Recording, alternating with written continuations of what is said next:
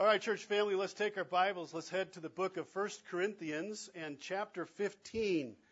And 1 Corinthians comes before 2 Corinthians. Good. We're on point this morning. Good. 1 Corinthians chapter 15. And if you got out of the house without a Bible today and you'd like one, Ron would just be happy to supply you with a copy of God's Word. We keep some just for that reason. There's a note page in your bulletin as well. If you wouldn't mind grabbing that note page, I would appreciate that. Now, if I could ask you to think back to the days when you were in school, and if you are still in school, all the better, but I know that in making that statement, I'm asking some of you to go way, way back to when you were in school. Go back to that time, though. Remember back to that time towards the end of a long semester at school. You're getting close to information overload because midterms are coming or your finals are approaching.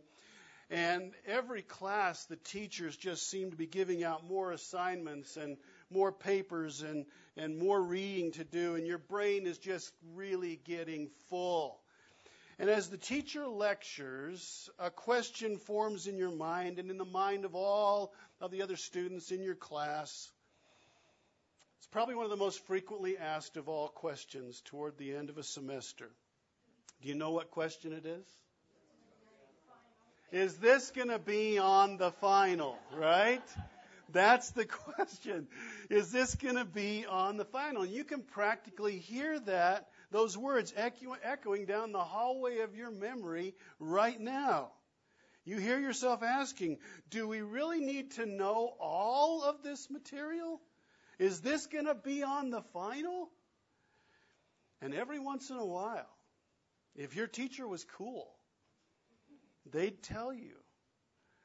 They'd let you know what stuff was really, really important, and you better know it, and what stuff was maybe just extra credit. Is this going to be on the final?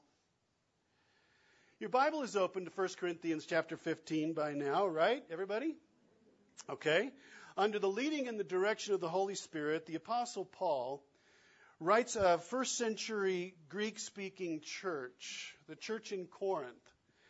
And let's hear what he has to say to them in the opening verses of the 15th chapter of 1 Corinthians. Paul writes, "Now I would remind you, brothers, of the gospel, that is the good news I preached to you, which you received, in which you stand, and by which you are being saved, if you hold fast to the word I preached to you, unless you believed in vain, unless you were just going through the motions, you never really did believe at all." Verse 3, "For I delivered to you as of first importance what I also received, that Christ died for our sins in accordance with the Scriptures, that he was buried, that he was raised on the third day in accordance with the Scriptures, and that he appeared to Peter, and then to the 12, and then he appeared to more than 500 brothers at one time, most of whom are still alive, though some have fallen asleep. And then he appeared to James, and then to all the apostles. And last of all, as to one untimely born, he appeared also to me." And we'll stop right there. May the Holy Spirit bring his truth within easy reach of each of us this morning. That's my prayer for our time here in the Word. When Paul's letter came to the Corinthians, the believers who were in that city, someone had to read the letter out loud. There weren't printing presses in that day, of course, and so unlike our situation where everybody has a copy of God's Word on their lap or on their phone, they didn't have that opportunity. There was one letter that came from Paul to the Corinthian church. In fact, 9 out of 10 couldn't read at that time anyway, even if they had the letter. So the letter's going to be read out loud, line by line, and 1 Corinthians is a pretty long letter, as you may know, 16 chapters. By the time the reader gets to chapter 15, that we're now just reading, Folks have been listening for a long time. Now, after listening for 14 chapters, something can happen to an audience's attention, right? How many of you, I'm just going to ask you, be brutally honest, how many of you ever find your thoughts wandering when I'm up here speaking? Hands up. Get them up. Get them up. Keep them up.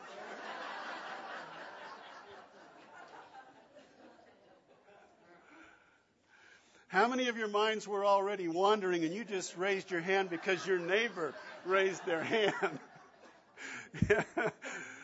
See, Paul knows this is how it goes. And so he says, starting the 15th chapter, he says, now I would remind you, brothers, of the gospel, the true gospel I preached to you, which you received, in which you stand and by which you are being saved. Present tense, you're being saved by the truth of the gospel. For I delivered to you as of, what are the next two words? First importance, what I also received. Paul, in effect, says, what I'm about to say is going to be on the final, right? Wake up, refocus, concentrate. I know it's been 14 chapters, but let's sharpen our pencils and re-engage. Don't miss this. This is at the very top of the list of the things that you need to know. This is of first importance. It's going to be on the final exam of your life. What the Holy Spirit does in this passage, in these opening verses of chapter 15, and I know you can see this, is he gives us the absolute bottom line summary of the Christian faith and the true gospel. And he does it in verses 3 and 4. This is it, Paul says. Everything else, in many respects, is extra credit. This is it. This is of first importance. Verses 3 and 4. When you and I stand before God one day, and the Bible says we are all going to do that, right? We are all going to stand before the living God one day. Hebrews 9:27 lays it out. It is appointed for all men to die once, and after that comes judgment. When you and I stand before God one day, we're going to be handed, figuratively speaking, the final exam. And it will only have it'll have one question on it. And the question will be this: what do you believe about my son Jesus? Final exam, one question. What do you believe about my son? God, by his Spirit, here in 1 Corinthians 15, gives us the only right answers to this question. Here's what we really, really need to know and believe. And so Paul says in verse 3, what I received, I faithfully delivered to you. This didn't start with me. I didn't cook this stuff up on my own. What I'm about to tell you is like a torch that has been passed down from one generation to another. God first gave this information to the prophets in the Old Testament who wrote it down, and what was delivered to them I have received. Jesus confirmed this to Paul personally on the Damascus Road, and Paul says, I now pass this on to you. The true gospel. And this is of first importance, expressing the core of the Christian faith in two foundational, non-negotiable, eternity-defining truths. What is truth number one? It's there in the middle of your note page. It's up on the screen as well. I was wondering, church family and friends, if we could just read truth number one right off of the screen together. Are you game? Let's do it out loud together. Jesus died for our sins according to the Scriptures and was buried. Truth number one of the most important things that we need to know. Jesus died for our sins according to the Scriptures and was buried. It's verse 3. For I delivered to you as of first importance what I received. Christ died for our sins, and he was buried. Why did Jesus have to die, church? Why did Jesus have to die? Well, Paul tells us Christ died for what? Our sins. Church family, while our secular culture might ardently debate the answer to this question, in the Bible, in the Word of God, there's no debate. There's only one answer. Jesus died on a cross for our sins. Why? Why? Because we sin, right? Because we're sinners. Not because Jesus sinned. He's holy God, sinlessly perfect, tempted in every way just as we are. Yes, Hebrews 4:15 says that. But without sin. Holy God, in the flesh, without sin. Jesus died because every one of us at some point has said, and truthfully we've said it so many times we have lost count, if not by words, then by actions. We've said, I don't want to do it God's way. I want to do it my way. What do we call that? Sin. We call that sin. Now, the word sin here in verse 3 is actually an archery term that Paul borrowed from the first century. It's an archery term. It means to miss the mark. It means to miss the bullseye, miss the target. It's an interesting way to describe sin, isn't it? Using that term. God defines what the bullseye is. He sovereignly sets the standard that he wants for us, and he can do that because he's God. And we, because we have a sin nature that resides within us, each of us, we say, no, I want to do it my way. I don't want to do it your way, God. Romans 3:23 puts it this way, for all have sinned. All have said, I want to do it my way. And in that case, we all fall short of the glory, the holiness, the majesty of God. We fall short of his holy standard. We sin.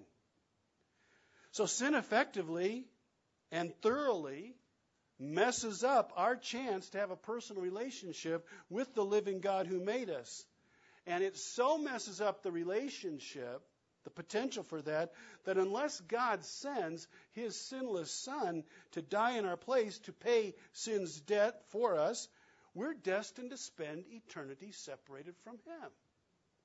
That's why Jesus died. Jesus was the only one who could stand in our place. And eternal praise be to him. He was willing. Amen. He went all the way to the cross and paid that sin debt for us. 1 Peter 2:24, 1 Peter 3:18 there on your note page. Declare this truth and remind us of it. So, with all of that, let me just ask you to exercise your imagination now in this moment. Imagine with me that we're all standing on the south rim of the Grand Canyon. You've all been to the Grand Canyon at some point, probably, most of us. We've all stood there. That's Mather Point right there. So let's imagine that we're all standing on the south rim of the Grand Canyon, only it's not the Grand Canyon now. It's Separation Canyon. We're going to call it Separation Canyon. And we're not at Mather Point. We're at My Way Point. My Way Point. This is where we, indeed the entire human race, all 7+ billion of us sinners, this is where we stand. This is where it starts for all of us.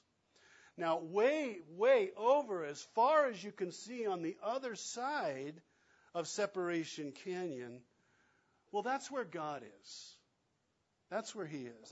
That's where he dwells in sinless, holy majesty. That's eternity with God in heaven. And we'll call that God's place. So between My Way Point and God's place is this enormous chasm called Separation Canyon. It is the chasm that separates us from God the moment that we say, God, I know your rules, but I want to do it my way. I want to do it my way. I'm ignoring your rules. And for the sake of our illustration here, church family, Separation Canyon is uncrossable and it is bottomless. We know that sin has separated us from God, but we want to be with Him. There's something internally inside of us that says, I want to be with this God. We know in our heart of hearts that to not be with Him for eternity would be horrific. And so we say, how can I, a sinner, get myself to God? How can I make that happen? People have been asking that question literally for thousands of years.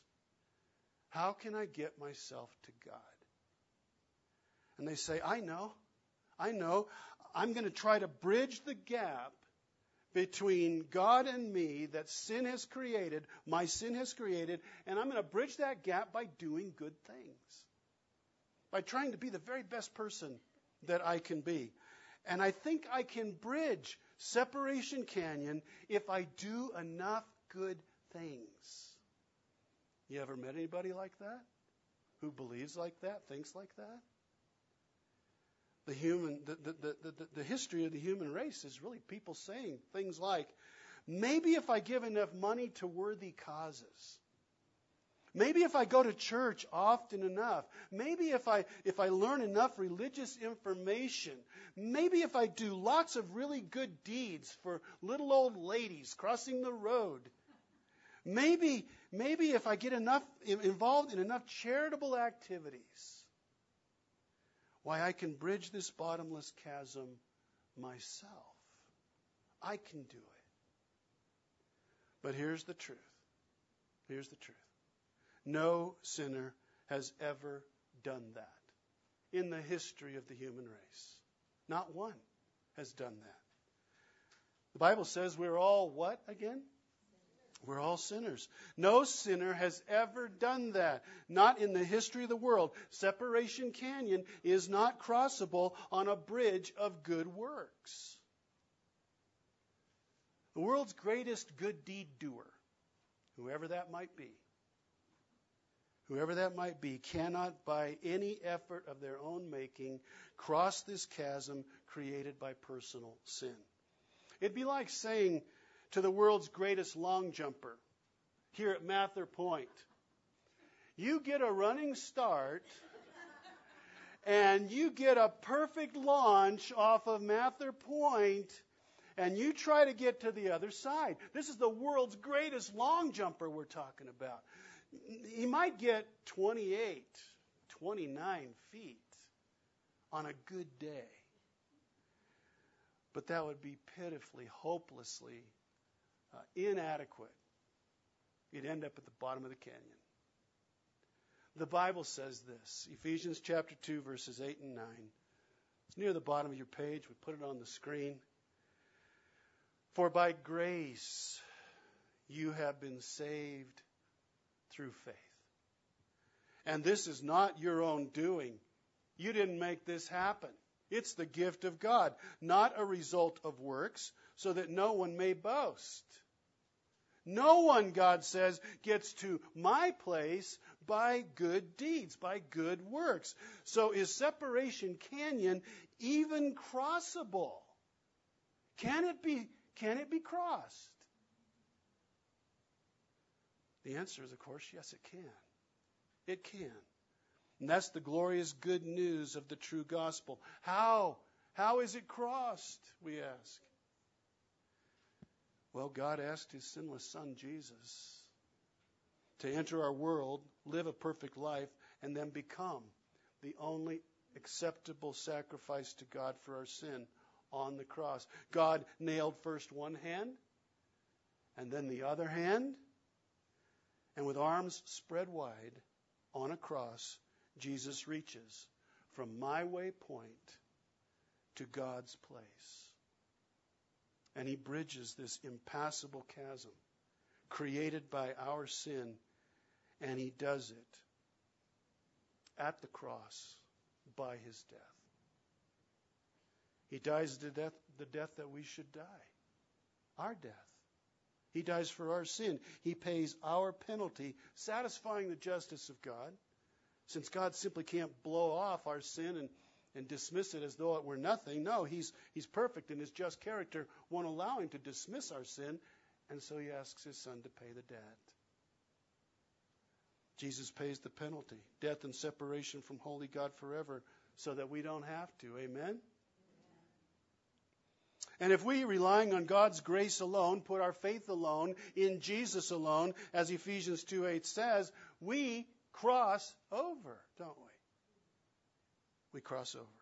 Not by good works, not by self-effort, but by grace through faith in Jesus. And God himself builds the bridge to himself in the shape of a cross, a bridge we could never, ever build on our own.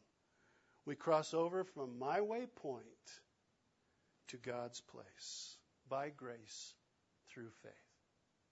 On your note page, look at the bottom there. We'll put it on the screen too. John 5:24. Hear what Jesus says. I tell you the truth. Whoever hears my word and believes him who sent me has eternal life and will not be condemned. He has, what's the next two words, church? Crossed over from death to life. From my waypoint to God's place. This is of first importance, Paul says. It's at the heart of true Christianity. It's at the heart of the true gospel. Jesus died for our sins in accordance with the Scripture and was buried. He really did die. Life in his physical body ended on a Friday afternoon on a cruel cross because we sin. It was God's plan. But then, Paul says, equally important is a second, non-negotiable, eternally defining truth. You need to know this one for the final as well. If you flip your note page over, what is truth number 2, church? Can we read this one aloud together? Let's do it.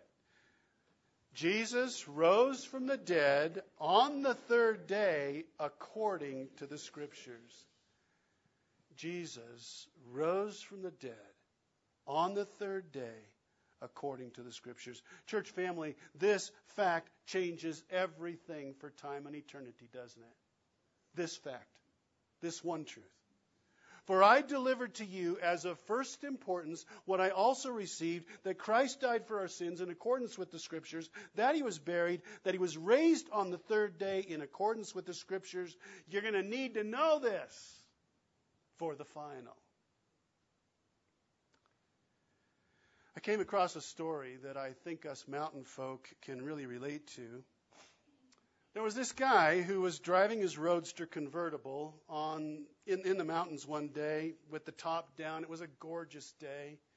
And he had the radio turned up, and he was thoroughly enjoying the moment as he wound through the mountain scenery on this windy road. In fact, he was so focused on the music and so focused on the scenery that he failed to notice that he wasn't going very fast.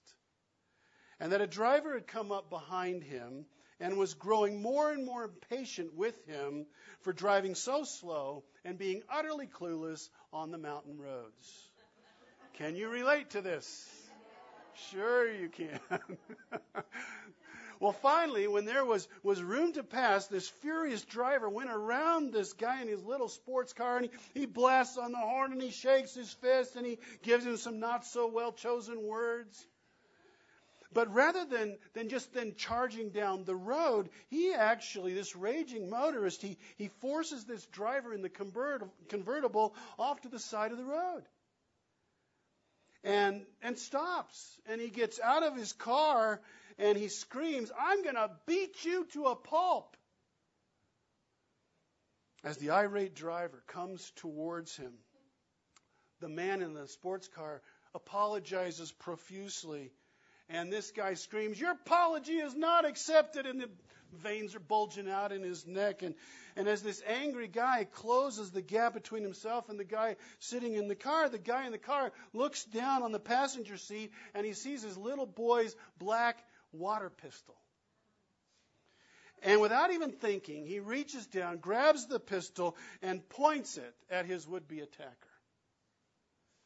In a split second, that man stopped in his tracks, threw up his hands, and blurted, "I accept your apology. I accept your apology. Don't shoot me."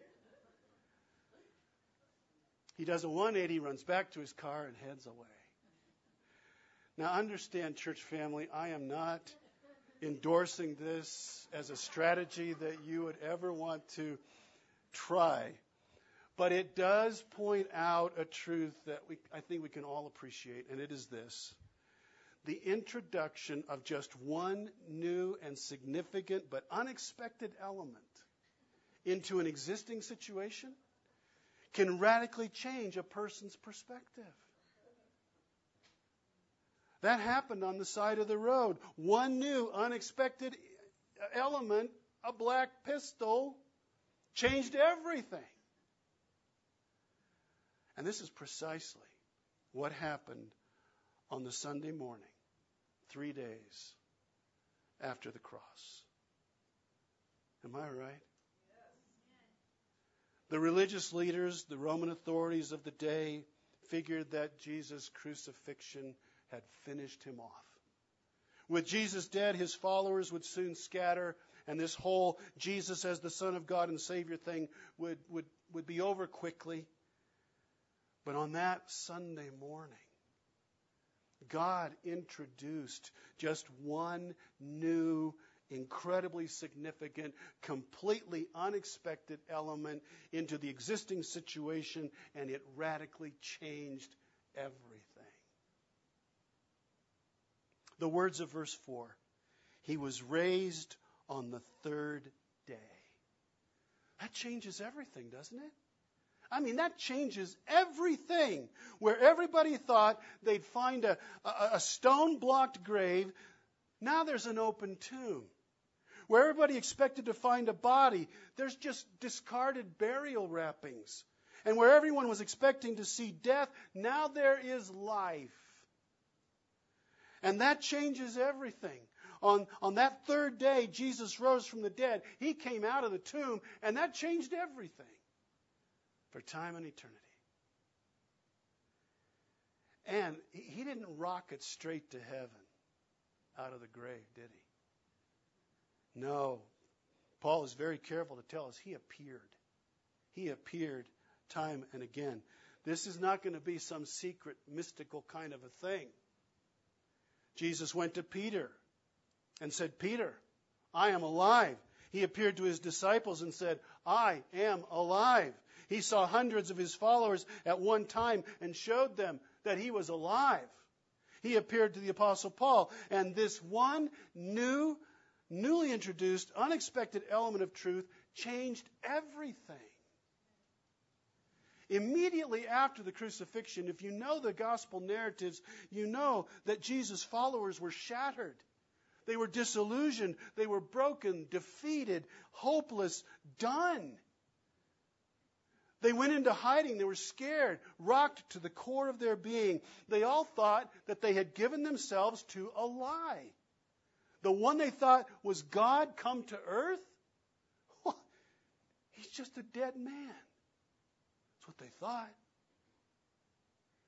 But the resurrection changed everything.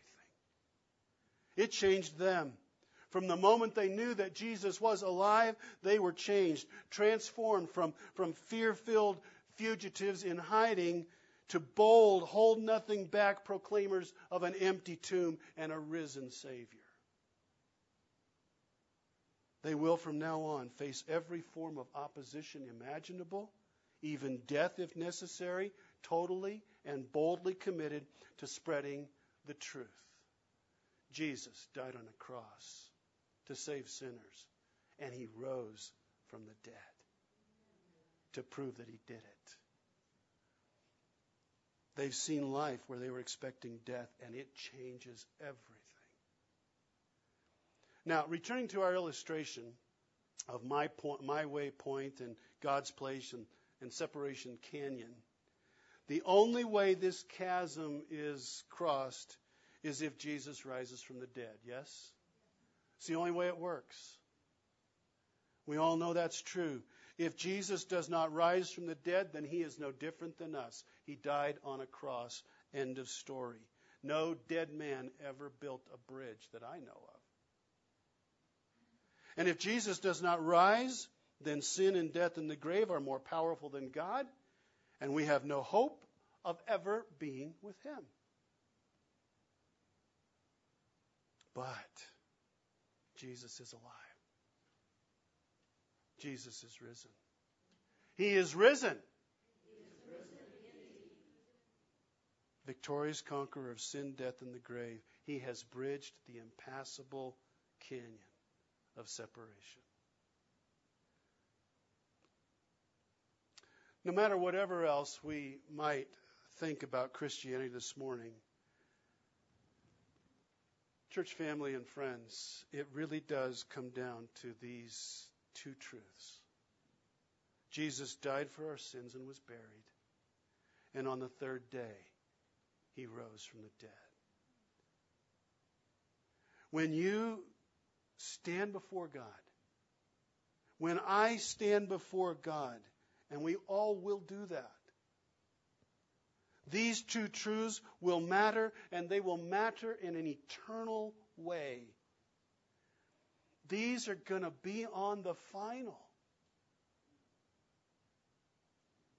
Know them, believe them, let them define your life. Where we spend eternity depends on these two truths. They are of first importance, as Paul said. And it is because that Jesus knew all of this that he says so boldly and with such confidence on the night before he's crucified. In John chapter 14, verse 6, he says this: I am the way. I am the truth. I am the life. And no one comes to the Father except through me. Church family,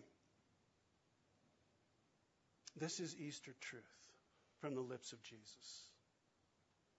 This is resurrection truth from the lips of Jesus. I'm not just a way shower. Jesus says, I am the way. Nobody gets to God's place who does not come by way of me. That's not a popular truth today.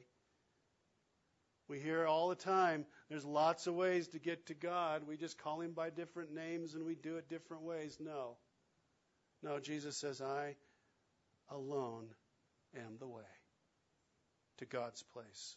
Jesus says, I am the truth. In other words, I can't lie. I am God and I never lie. I don't just know the truth. Jesus says, I am the truth. I tell you that I alone am the bridge to God. You can believe that. It's the truth because I am truth. And I am the life, he says. And what Jesus means by that is that he is true life with God. Freedom from sin's penalty, life forever with God. Eternal life. Proved so on resurrection morning. Jesus is the way that brings us to God.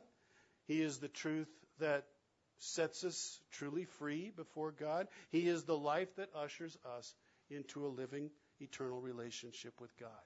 When you and I stand before God one day, we'll be handed, figuratively speaking, the final exam. And it'll just have one question on it. What do you believe about my son Jesus? What do you believe about him? Well, holy God, I believe two truths about your son. And they have shaped the whole of my life since the day that I first learned of them. Jesus died on a cross to pay a sin debt I could never pay. And he rose from the dead, victorious over my sin and the grave. And because he lives, I live. And God says, welcome to my place. Amen.